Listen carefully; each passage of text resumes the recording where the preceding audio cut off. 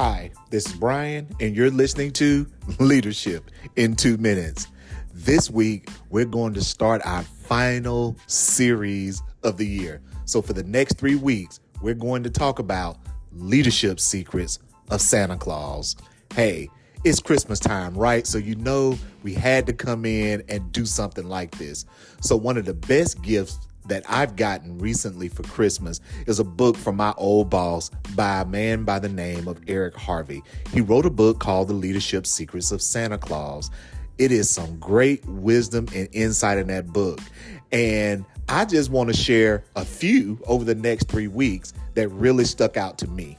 So these are not in any particular order, but these are just ones that truly did resonate with me as a coach, as a leader, as a mentor, as somebody that helps companies, develop plans and implement plans to develop their people. These stuck out to me more than all the rest.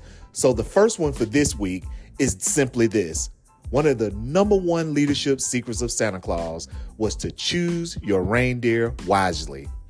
This stuck out to me because no matter how great we are, no matter how many people we've developed, I started to think about the New England Patriots coach Bill Belichick and how they always talk about his coaching tree and how they always talk about how many people are now in coaching roles that kind of got their start under him.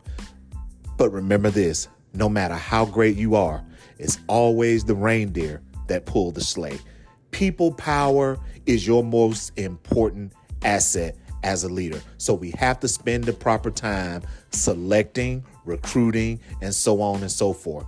There's a couple of different things that I look for when I talk to leaders about filling roles. Number one, I always look at fit. And so for me, fit is simply defined as, does this person's personality, does their demeanor, does their skill and qualifications all match up with the responsibilities that they're going to have? But I really look for people that are going to stick. And so we talk about this from the context of, do those core hardwired behaviors really match with the role?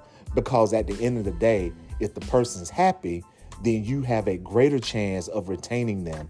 And then you can start to look at, well, what is their next step? What is their next move? And so I encourage leaders, when you hire people, you obviously know they can do the job that you're hiring them for, but what about their next? Start to consider that as a leader, and you will be well on your way to being very, very successful when it comes to recruiting, hiring, and retaining people. All right, that's Leadership in 2 Minutes. Well, almost 3 this week. But remember, you can't divorce growing as a leader from growing as a person. Be blessed, be encouraged, and have a great week.